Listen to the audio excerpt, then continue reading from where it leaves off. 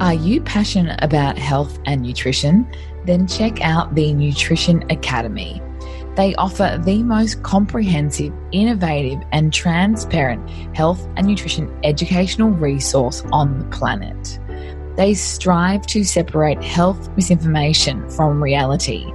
They give their students the resources and skill sets to think critically about what they read and learn, so you can use the power of research to make better decisions for yourself, your family, and the people you serve.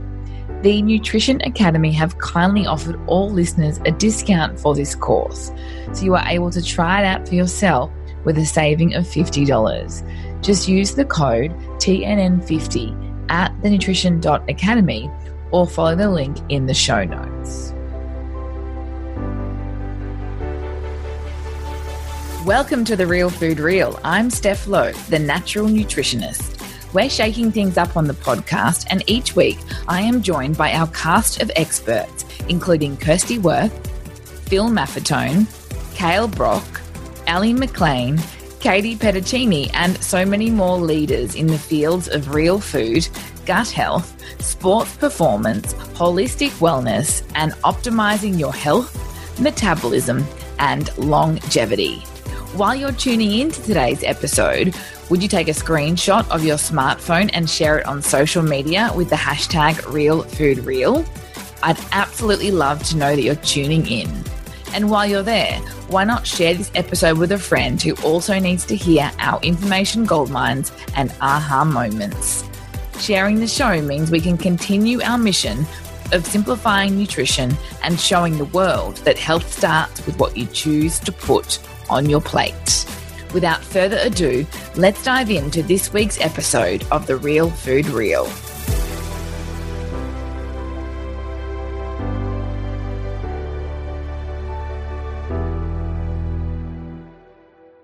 In episode 280 of The Real Food Real, we are joined by Charlie Arnott, regenerative farmer and educator. Charlie and I explore his journey from industrial commodity farmer to regenerative food grower, including the hurdles in making such a transition. You will learn about the relationship between soil and human health, the significance of biodynamics, the current state of agriculture in light of COVID-19, and so much more.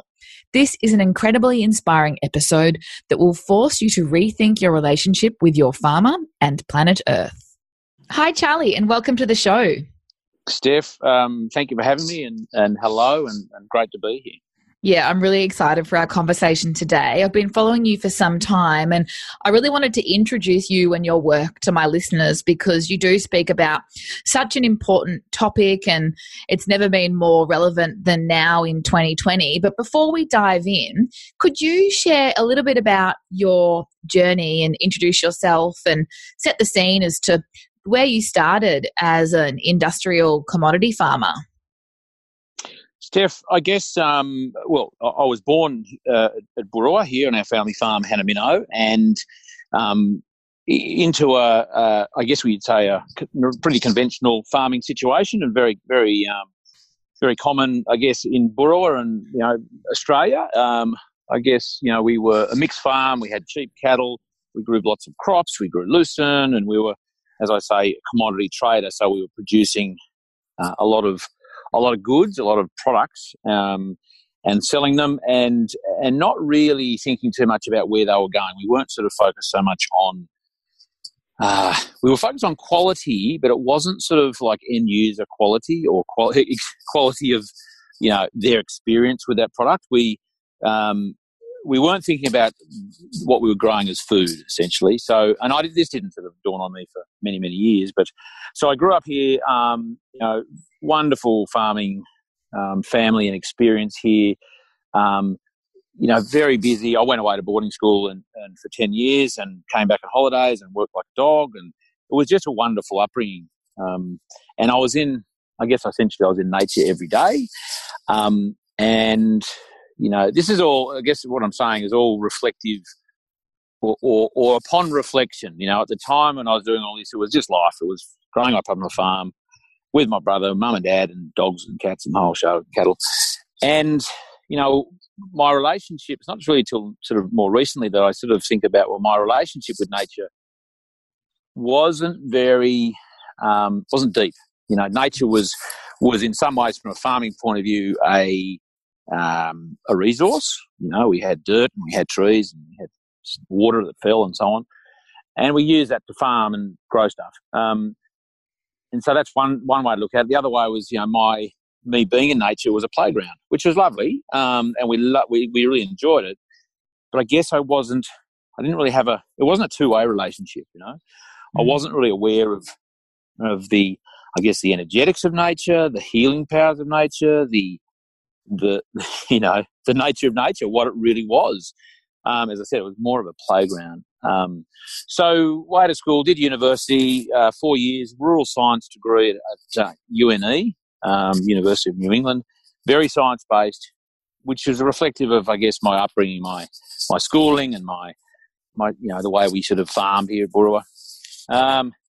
Did a few other things, worked in pubs, went pearl diving up in the Northern Territory for a year and did lots of wonderful things. And then 1997, I arrived back here to Boorowa to manage our farm. And again, I managed it in a way that was reflective of what I'd learned in my education and I guess my understanding of farming and my paradigm. I brought my paradigms that I'd sort of developed over the many years to back here and farm that way. And that's not saying it was a bad thing. It's certainly different to what we do now. And I was doing that sort of style of farming for quite some years until there was a sort of a point at which I just started looking at things very differently. And I want to share that journey with you because you're very well known as being a regenerative farmer now, and I have heard your story before, but I'm curious for you to share with us when you had your epiphany, like when you started to see nature differently and appreciate that two-way relationship. Can you recall? Yeah, totally. I guess it's funny, like Charlie Massey in his book, The Call of the Reed Warbler, and anyone who's interested in this sort of stuff, I so support anyone reading that book. Big book, big story, but really important. He calls sort of this turning point or change event a tension event. It's often, and he's just done a PhD in this, and it's often a point at which, and this can be not just a farming related sort of thing, it could be life and working health, whatever, I think definitely health, there's points in people's lives where it's almost like the pain, the tension of their current situation is too much to bear, and it can go one of a number of ways. The good news is, or the good way I guess, is that people see that there's an alternative and they just can't bear that pain anymore. This point is wallowing in fear, understandably, and for those that can get through it, it's a wonderful pivot. It's a wonderful time to. It's a result of breaking paradigms. And so for me, there was one particular point, which was, I guess, I pinpointed as the beginning of my journey. There was an ad in the local Boorowa newspaper called for a one-day course called "Profiting from the Drought." And I read it and went, "Oh, that'll be hilarious," or or it'll be of some value. I don't know. I didn't know what to think, but I went, "I better poodle along with this," and I did. And it really changed my life insofar as it made me think about the decisions I was making. It made me ask myself much better questions. People were, the facilitator was asking me, and Sean Martin is his name, was asking me questions I'd never been asked before. One, the most poignant one, was when at lunchtime we were going down the shop to get a pie or something, and he said, "Yeah, that's all fine, but are you happy?" And it was a bit off the cuff. Well, but probably wasn't off the cuff. It was probably quite intentional. And I said, "Well, I'm not unhappy," which was really a pretty ordinary answer, on reflection. So, that one day really sent me in a new direction. A month later, I did a week-long course with the same organisation, Resource Consulting Service Australia, and from that point on, that was when big changes happened, because I was focusing on what I was in control of. I was asking myself much better questions. I was questioning my role as a farmer? Was I happy? What was I doing? Is this what I wanted to do forever? Was this the style of farming I wanted to do? And I guess the good news is all these questions and all these sort of prompts that we were subjected to through courses and phone calls and this whole experience with this organisation was, they apply to anyone. Like I'm just thinking about the people listening to your show, and they're for good reason listening about health and vitality and fitness and so on. These are some questions that you can ask yourself about your own life. So they're really robust and important questions. So I asked them. I didn't like the answers I was getting from myself, which is kind of crazy. And then the change started taking place. Having said all that, Steph, there was also, I guess, a slow burn. We'd been through a series of pretty tough years drought-wise. We were sending cattle on agistment, which is basically when you truck your cattle to someone else's property and they eat their grass and you pay them for it. We had cattle at Tamworth, which is the other end of the state from here, and even up into Queensland, and it was just what we used to do. So there was sort of slow burn. There was sort of, there was pain, I guess you'd say, along the way, and then this sort of pretty serious pivot happened, this tension event. So, and then I guess just to add to that, if I can, that's the pain side of it. That was the bit that really got me not wanting to be where I was. And then what the good news, I guess, in this current time, and even back then, that there was an alternative. It wasn't like, this is not what I want to do, but I don't know what else to do. There were alternative strategies in terms of farm management in my personal development. And before that, I didn't know what personal development was. I guess since then, I've done Tony Robbins, I've done all sorts of different sort of personal self-development type courses and workshops, and I've really understood how important it is to not just focus on your so-called vocation, career type stuff, but I mean the richness of your career is really dependent on how strong you are mentally and how much work you do personally. So again, the good news was there was alternatives, and so there was sort of like a push away from what I was currently doing. And there was a pull towards, I was being drawn towards this alternative. So, in the ideal world, whether, again, you talk about health or schooling or, I don't know, farming or whatever, when you got both these forces going on, it's really helpful. And luckily for me, there was pain and pleasure at the same time, because there was a potential pleasure, so-called pleasure of relief, of a different way of farming and a different way of living. Yeah, I love that. Obviously, the timing was quite right for you because, as you say, there were quite a lot of events that were changing the way you were already farming, and I guess that opened the possibility for you to consider that there was another way. I do really want to hear about some of the hurdles that you faced when you transitioned from industrial ag to a more regenerative style, but I'm curious just to help our listeners understand the point of our sort of exploration today is when you went to the profiting from the drought seminar, did you understand the relationship between soil and human health already, or did you learn about it for the first time then? Well, it's a great question. No and no. I think I can extrapolate. I didn't know much about it at the time, and I didn't learn anything at that course. For me, it was sort of the stage one was, and I went there, with a business hat on. It was identified to me that there's different ways to do business and there's different ways to think and be. I guess my journey in relation to soil, food, human health grew out of that over a period of time, and that's as a result of me just becoming more comfortable, me being more aware, me having more experience, but also there's a lot more of it out there. I'm a big fan of Dr. Zach Bush. He talks about, anyone who hasn't heard of him, he's a lovely bloke. I did some work with him back in March, I think it was, here in Australia, and he has a really good angle on that, insofar as he appreciates, and he comes from a very conventional farming medical background. You know. Yeah, triple board certified. You know, he was basically he was working on chemotherapy and the development of chemotherapy as a cancer treatment. And through that, he realised that we were on the wrong track. You know, that it was much deeper than just let's treat the symptoms. So, and you know, as you're well aware, Steph, and probably most of your listeners, if not all of them, you know, soil, that's where you grow food, and that is the foundation of health. You know, whether but are we aware of that? Well, I feel like we're not.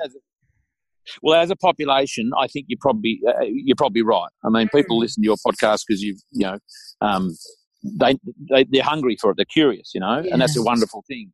And I think you're right. We generally don't. I mean, you know, dare I say, supermarkets are some of the biggest companies in Australia in terms of, you know, the food industry, because people buy a lot of crap food, and there's some good food in there, but you know, people are used to cheap, accessible, convenient, empty food, and they don't know better. And that's just, you know, that's the generation we've been growing up in, or it's happened for a few generations now. So I think you're right. There's a lot of, you know, dare I say, misinformation, and there's just ignorance. At the end of the day, I'm not being sort of having a go at anyone. It's just that I was ignorant. Like, I was an ignorant farmer. I was an ignorant consumer of food. And, you know, as I said earlier, I was growing food, but I was growing commodity. I didn't really care about who ate it at all. So, as my journey proceeded into the regenerative ag space, which is a pretty new sort of term, really, in generally used, I certainly appreciated that soil is the foundation of absolute life, you know, and I'm still learning. I'm no expert by any means. You know, its role in producing food, its role in our health, and it's not even just the health of the food that is grown in that soil and we eat. It's the health that nature, and soil being the foundation of nature, gives us when we're walking in nature. You know, we're walking on the soil. I mean, I'm walking past a beautiful pin oak in our garden here now, and it's just magnificent. It's utilising the soil, and it's breathing, you know, it's producing oxygen, it's cycling. So there's so many, look, there's just everything for me comes back to the health of soil, and that's I guess a defining, you know, feature of regenerative farming or agriculture, or people who are farming in partnership with nature, is we're looking at improving the quality and quantity of soil, and from there stems life, you know, essentially, and health. Beautiful, beautiful summary.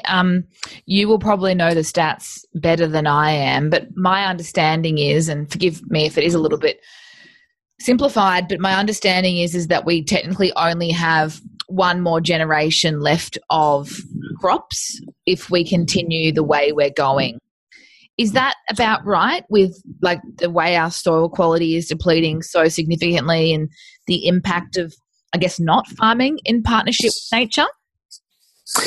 I see. Look, there's lots of different numbers floating around, and I guess that yours is, you know, probably a good summary. I mean, I've heard of 8 years. You know, 8 years of crops left. I've heard of 60 crops. You know, now, so they're all a bit vague, but I guess the really important thing is that there is a limit. You know, there's a fair bit of science around the extent of the depletion of our soil, and when that's happening, and it is the source of all life. I'm not trying to be too, you know, dramatic about it all. It simply is. Then we should really be a little concerned, and not just concerned. I mean, we're all about, as farmers, producing food now, not commodities. You know, nutrient dense food. It's you know, the choices that people make, the stuff they put in their mouths and their children's mouths, is really important. Mm-hmm. And knowing where it's from and demanding from their retailers, you to know where it's from, and that they supply them with nutrient dense food. And I go a step further and say, get to know a farmer. You know, go and I've got a thing that I bang on about, which is, you know, I ask people, do they have a doctor? And, you know, everyone goes, yeah, a doctor. You know them by name, yeah, doctor whoever. And they're important in your life and your health, and yeah, of course. How often do you see that doctor? And they go, I don't know, 3 to 6 months, whatever, once a year. And then I just simply say, well, and if you've got a doctor, who's your farmer? And they don't know what to say. They can't answer because they don't. And they go, what do you mean? I go, well, how often do you need a farmer? It dawns on them that they need it 3 times a day. Yeah. And, it's kind of crazy. And at the end of the day, with all due respect to doctors, if everyone had a farmer and sourced directly from a farmer and had a relationship with that farmer, we wouldn't need the blame doctors as much, I know. I mean, that's another podcast series in itself, isn't it? The whole sort of farmer and health and agriculture. It's a big one. Yeah. That's right, exactly. So, and that's a really big topic, and it sits right beside, climate change and global depletion of resources and the whole thing. And I say to people, because it's a big responsibility for farmers to shoulder, and there's a lot of discussion and media and whatever else about, farmers have the solutions, yes, and we're pretty much the reason why it's so buggered anyway. We've got to fix it, and that's probably fair. But like for a farmer to keep hearing that and seeing it and feeling responsible and feeling ignorant and feeling guilty, that's not helpful, So I say, because to be given the cross to bear, you got to save the planet. Like that's a big call. But when I say to farmers, you know what? It gets back to focusing on what you're in control of. I say, just where the boundary of your property is. That's your universe. That's your world. That's what you can influence. That's where you can grow beautiful food and produce wonderful soil and live in a sanctuary with your family and have a lovely life. Your contribution is that. And no one needs to make you feel guilty about what the neighbour's doing or beyond that. No, you just focus on what you're good at and what you can do on there. That's your contribution to saving the planet. And we talk about biodynamics and the use of that in creating better, more vital and nutrient-dense food and soil. And that's a simple and really cost-effective way that any farmer or gardener, or community gardener or market gardener or whatever, anyone who's growing food can use to, within the boundary of their herb garden, their 5,000 acre property, their market garden, as an example of what they can contribute to all this, and then getting back to your, question about health, it's just, that's farmers, that's our job.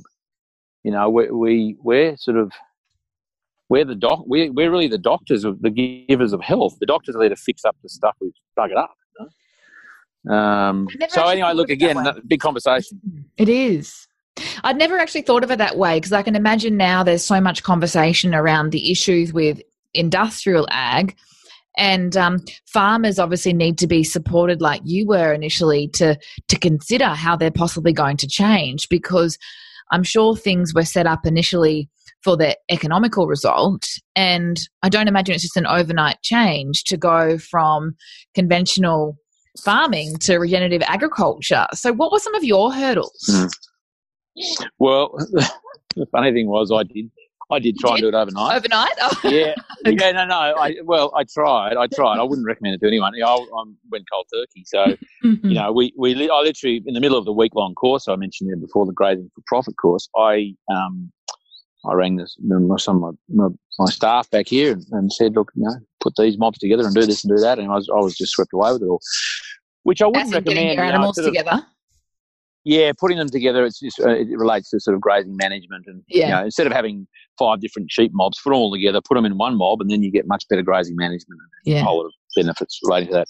So I just went, I sort of, I guess it's my personality. Once I knew it, I couldn't unknow it. I couldn't put that aside. But that was a bit silly because, the tool in the hand of a ignorant or ill-equipped sort of person it can be quite dangerous. And I really screwed up quite a few things, because I just went gangbusters. So I wouldn't recommend it, but what I would recommend is people do, I did a course called Grazing for Profit, and it's farming related. I mean, there's another one, sort of a series of courses called Holistic Management, HM, run by some wonderful practitioners around Australia. And there's a lot of it, people go, oh, that's farming stuff. It's like, well, yeah, it is. That's the context. But So more than most of it is relating to you and you being in that vocation and having that career, but it's about creating the person that can be the most functional, well-developed person in that situation. So back to my transition. So I say to people, you got to change the paddock between your ears first. Going in with tools, as it were, knowledge, and sort of that's fine. But if there's sort of degrees of competency and understanding, and I didn't have that, then that's fine. I don't really necessarily regret that. So I just say to people, it's about changing paradigms in your head and really believing in what you're doing and understanding it, and it being part of you, and in it being the driver of your passion for what you do. So, so that's, I guess, a bit of the head stuff. And the physical stuff, I say to people, look, farmers, again, it's probably applies to most businesses. You're taking something on you, don't go cold turkey, I wouldn't suggest. Just say a farmer, cropping person or whoever, growing animals, just you've got a budget for, per head or per hectare of land and whatever. Just carve off 10% and put that into a biological fertilizer, or do something that you understand to be more regenerative in its approach, and just see what happens. Like, don't go and break the bank. Don't scare yourself, the whole season waiting for the result. Just step into it lightly. Talk to people, find a mentor, read books, join for regenerative agriculture in Australia, or actually around the world, I should say. There's a wonderful Facebook page called the Regenerative Agriculture Group page, and it's just growing daily, and it's people from around the world contributing to that. And that's just a great example of the support networks that are out there. So you don't have to be stepping into this dark room and think you're going to get bashed. This is like, wow, I'm stepping into the light, and all these people around that can support me. There's information, and I'm going to stumble, I'm going to trip over and fall on my face. And I hope people do, because that's where you learn your best lesson.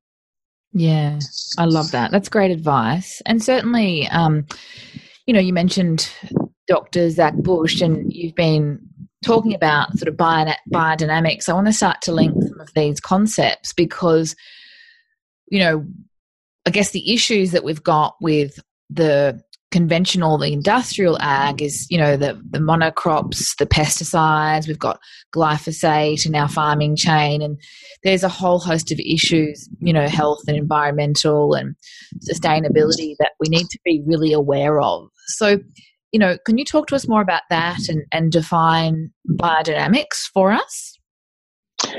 Okay, cool. So I guess, it's a big question. That's fine. That's a good question. So I guess looking at one side of all that is industrial farming, high input farming of generally chemical, it might be pesticides, herbicides, and fertilizers, all generally man-made, and pretty nasty stuff. Like we're dealing with what was left over from the Second World War, and that sounds like, well, really, what are you talking about? It's like a lot of the base of these chemicals were used in chemical warfare in the Second World War. That's just a fact. And right when they finished, they had a whole lot of this stuff left over and said, "What can we do?" And they worked out that, well, you don't, it'll kill plants, not just people. So they sort of morphed it into a number of businesses that relied on this stuff to kill to be involved in chemical ag. So that's a place where we sat very fairly and squarely for many years in that world. So. And that grew food. Well, it grew plants, right? But not nutritionally dense, not healthy, but they were there and they were sold and they could be eaten. But that chemical, more often than not, I'm yet to see any evidence that none of it that any of it doesn't go through the system. It goes on a plant or animal, and it'll end up in you if you eat it. So that's kind of not something you want to be doing too much of. Glyphosate, for instance, and Zach Bush has done a huge amount of work on this, is essentially an antibiotic. Now, our soil is made up of, lots of, like, millions, billions, trillions of bacteria and fungus and viruses, and the whole thing is a menagerie of wonderful biology. And when we spray glyphosate in a paddock, which is essentially, for those who don't know, it's like a Roundup. It's called Roundup, or it was commercially called Roundup, and it kills plants. It's an antibiotic. That just doesn't kill the plant. It kills a lot of the biology and bacteria in the soil, which knocks it out of balance. So your soil's not balanced, you're not going to grow decent food, and that's just a fact. That's sort of almost the end of the story there. So we are, conventional farming or industrial ag is a producer of pretty crap food, I have to say. I don't think anyone could argue against that. In terms of not quantity, because this is what one of the defining, one of the things about industrial ag is they grow a lot of stuff, but it's the quality, and what does it do? We put it in our mouth, why? To feed us and to keep us happy and healthy, it's just not happening. So there are alternatives to this, and one of them that we use is biodynamics, and it's essentially, it slips into a regenerative ag sort of mind, the farm situation and the principles of regenerative agriculture really well, because it uses resources from your farm. It's very cheap, it's very effective, and it's all about you as a farmer being in relationship with your land, because you're utilising the resources available to you. In most cases, many cases in biodynamics, it's cow manure. It doesn't have to be from your land, but we use ours because it's the most appropriate to use on this land. So we make different preparations based on cow manure, and we throw some other compost, biodynamic compost preparations into some of the preparations. This is all sort of soil-based preparations, fertiliser if you want to call it that. So there's a substance side and a, dare I say, scientific side to the biodynamics, in that we're basically using a compost. We're creating a compost to improve soil health, and we spray it on, or we can make big piles of compost, and we can spread it literally, off the back of a truck onto paddocks or in gardens. It's wonderful stuff. But there's also I guess an energetic side to biodynamics, which I guess sets it apart from most other, all other organic practices and principles, in that we're tapping into energies that exist and forces that exist that connect us as individuals to the land and to the universe, to the planets. Just like the moon can have an influence, or does have an influence, on lots of things on the earth. The outer planets do as well, and they are subtle, but they exist. And so we sort of, through a number of different things we make and do, we can create some really, powerful substances. There's a bit of alchemy in there, I'm sure, to improve the soil, the health of the soil, and then that grows that decent food. So I hope I've sort of answered your question. I've probably gone a long way around that, Steph, but there's a lot of there's a lot in it, and we have a choice as people who eat food. Yeah. We can eat stuff that's empty, and we can just go to the convenient place and buy cheap food, and that will fill us up. But we will be overfed and undernourished. And or we can choose as parents, as individuals, as families, to eat better food and source it from people who are growing it, and do it directly if you can, and nourish ourselves. And we don't just nourish our bodies, we nourish our mind, we nourish our souls. I say, I bang on sometimes about, soil to soul. There's only one difference there. It's the you and I. It's the only difference in the spelling, and it brings us together. When we nourish ourselves with food that comes from the decent soil, we are nourishing our soul as well. And we can go deep on this stuff, Steph, but at the end of the day, it's I think it's really important. And look, people can, if people choose just to, on the back of this conversation or what books they read or whatever, decide to eat better food, and they go to a shop and say, "Give me some organic food," and they cut out the stuff that's got chemical on it, that's fine. I totally support that, and I think it's a wonderful stage one. If that's as far as you go, that's great, and you're going to live a better life for it. If people want to know more, whether it's biodynamics or something, I just support them, because it's so much more than just a fuel. People think about food as a fuel. It's not a fuel. It's life. Mm. Yeah, I think that's a beautiful summary again, because, going back to what you were saying before about the farmers feeling guilty or feeling like they've got to save the world, it's supply demand. Like, consumers in the West have been shopping the way they've been shopping, and we vote with our dollar. And so, it does start with us as well. And just like the farmer might not do everything overnight, I'm sure you don't expect, and I don't expect people to go straight to organic and buying their meat from a farm overnight, although they can. It'd be much easier than a farmer to do things so quickly. But there is another way. There's another way to shop. And, there's always this argument, which drives me crazy, that because regenerative, holistically managed lifestyle is not common, like that means that it can't happen. But just because it's not common doesn't mean it's not possible. But we have to vote with our dollar, and we have to educate essentially the world. The way we've been operating is essentially causing our demise, but there is another way, and it doesn't actually need to be to me, it doesn't sound too expensive or too challenging. Like if you are using the resources that are already on the farm, it could even be more affordable. Am I right?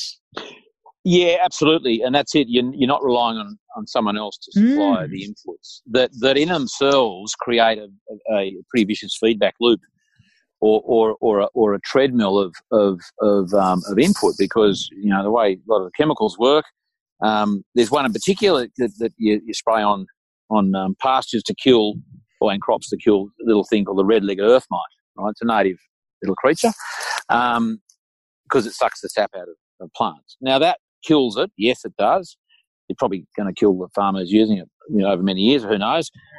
However, it kills a lot of the friendly bugs, the beneficial bugs, so you then get that out of whack. You knock out a red-legged earth mite, the thing in the hierarchy of sort of things that get eaten, the one below and the one above that creature are affected, So we really, and then you need something else to come along to try and balance. Well, they never balance it. To try and address that problem, and then it rolls on, and then that leads into, the same with plants when you're trying to kill weeds in a crop or something. So that's not a good thing. And just on your point about the from an eater, as I call them, eater's point of view,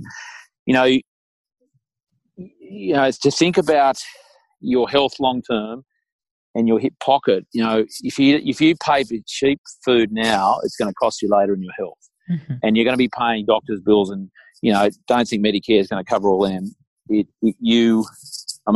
Putting the finance aside and how you're going to pay for it. What about your quality of life?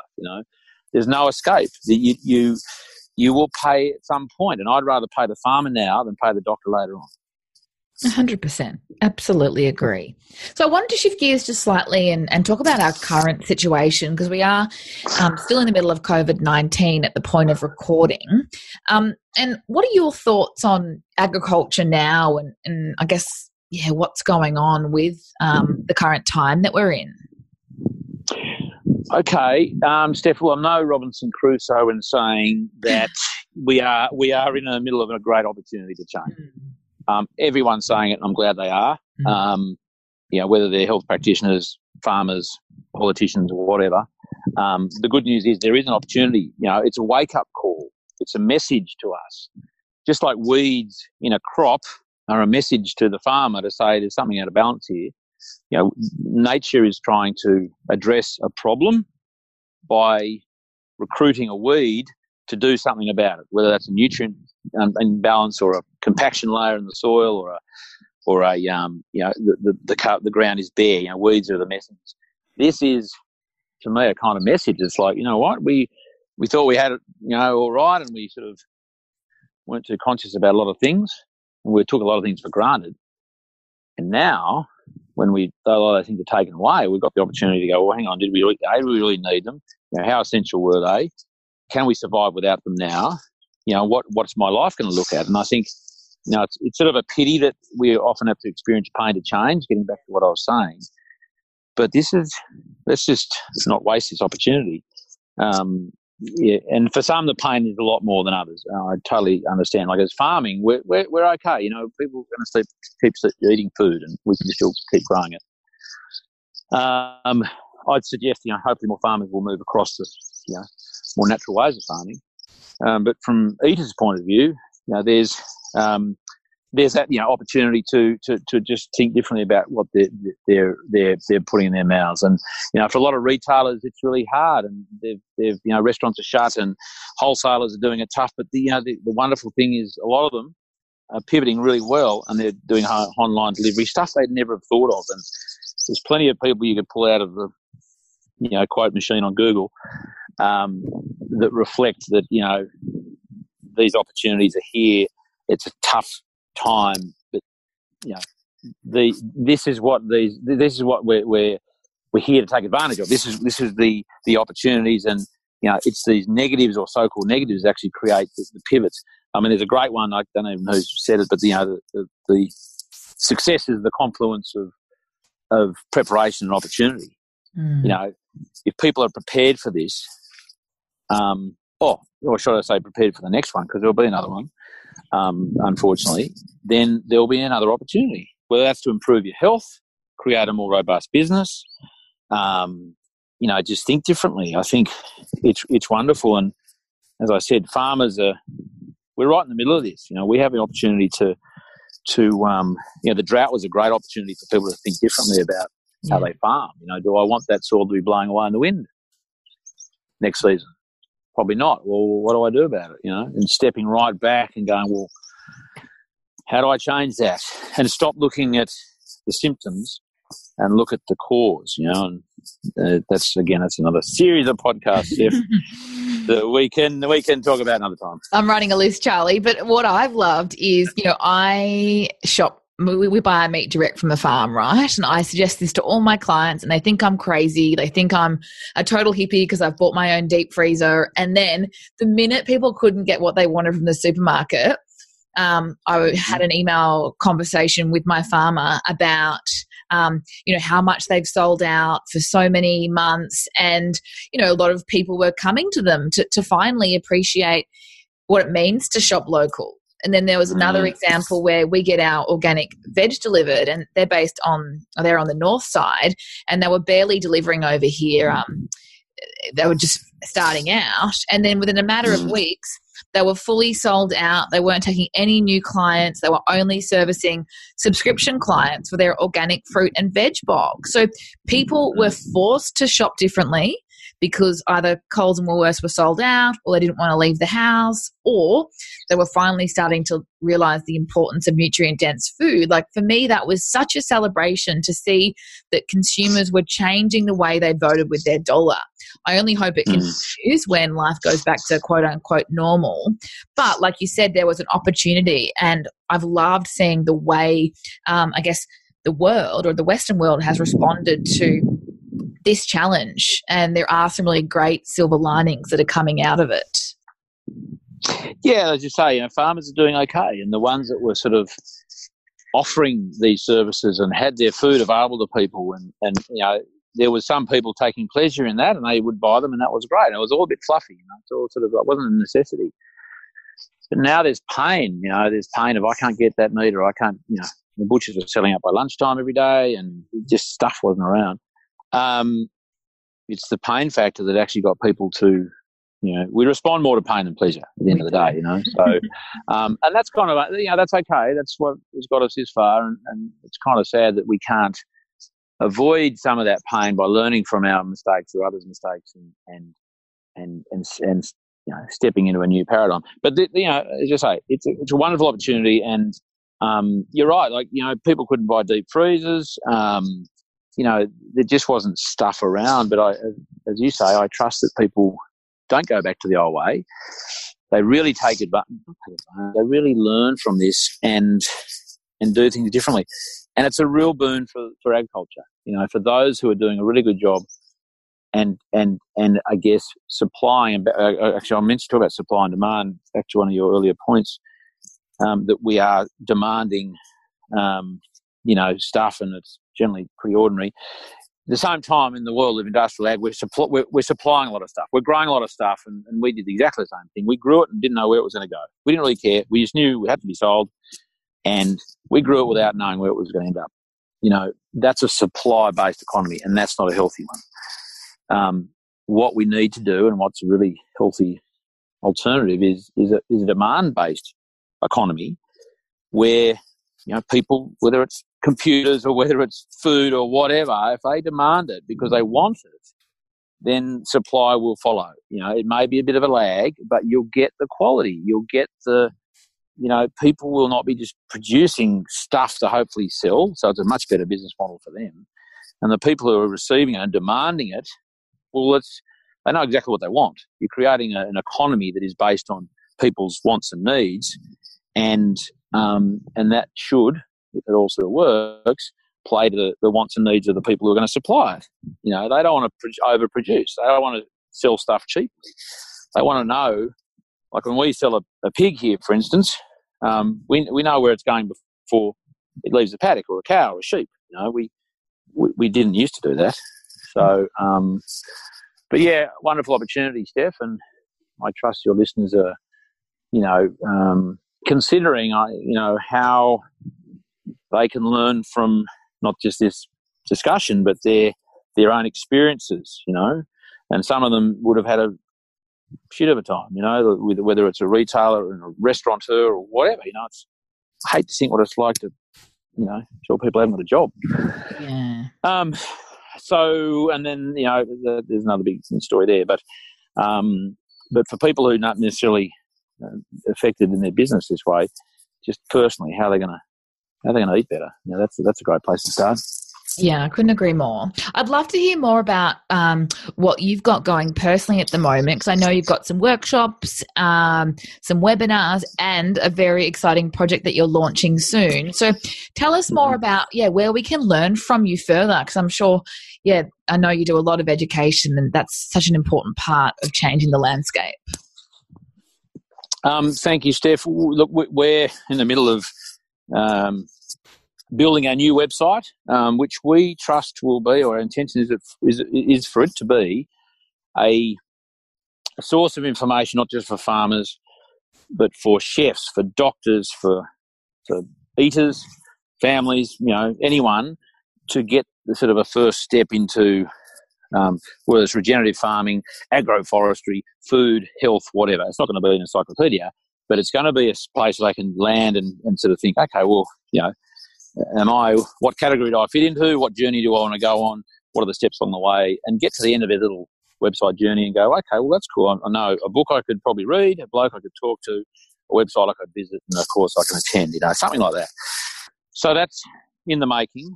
We run webinars, biodynamic-based webinars. We do introduction to biodynamics. We've actually got one in a couple of days' time. For people who want to know more, they're curious, whether it's from a health point of view or a farming point of view or whatever, because biodynamics seems to, what it does, it encapsulates so many things, not just how to grow food. And so we run those webinars every quarter, and we also run webinars for the graduates of our courses, and those courses are essentially Introduction to Biodynamics. They're a 2-day workshop. We have them all over, you know, the country, on farms, and we also do, you know, like community gardens and anywhere really. Everyone wants to run one. And so that allows people to really immerse themselves in biodynamics for 2 days. We do lots of theory, we do lots of practice. You'll go away with some stuff that we've already made, and you'll have the knowledge to just literally go home the next day and do something. So we love that. We love sending people off from our courses with information and practical things they can just implement straight away, you know. And then the other exciting bit of news, Steph, is we're launching our own our podcast called The Regenerative Journey. I'm not sure when this is going out, but certainly at the end of May we'll be launching that one. And it's interviews I have done with people in that regenerative agriculture space. And again, I hesitate to say just the regenerative ag space. It's people related to it. And this first series is very gratefully supported by Landcare Australia. Through an award I won, the Bob Hawke Landcare Award a couple of years ago. And so I talked to farmers. I talked to Damon Gammo, who produced and wrote the film, directed the film 2040. If everyone hasn't seen that, go see that. And then Joel Salatin, who's sort of quoted as the world's best farmer.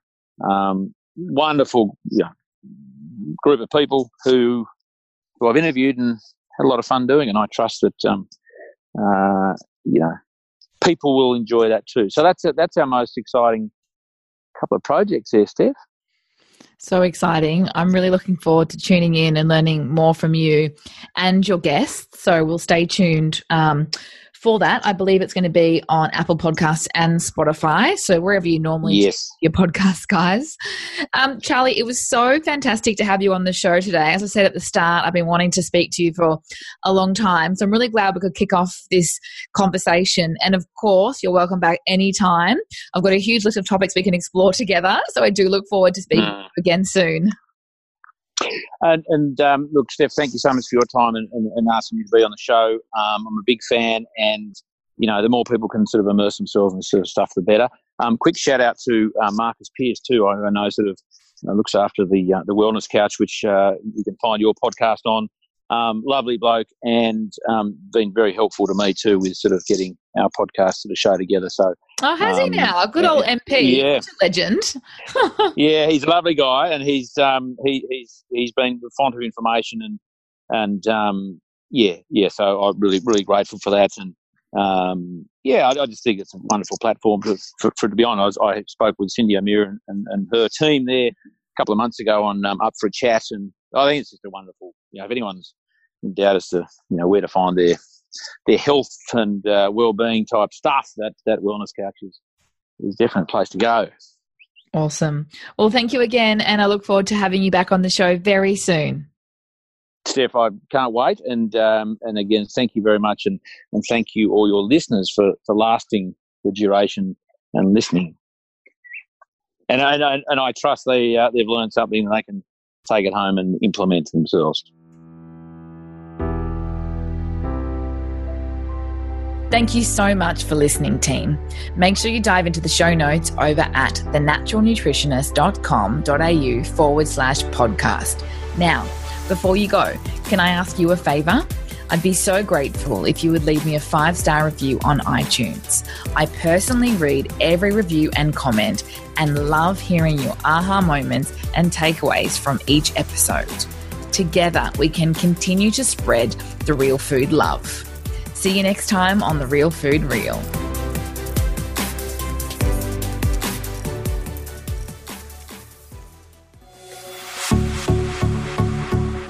This has been a production of TheWellnessCouch.com. Check us out on Facebook and join in the conversation on Facebook.com/TheWellnessCouch. Subscribe to each show on iTunes and check us out on Twitter.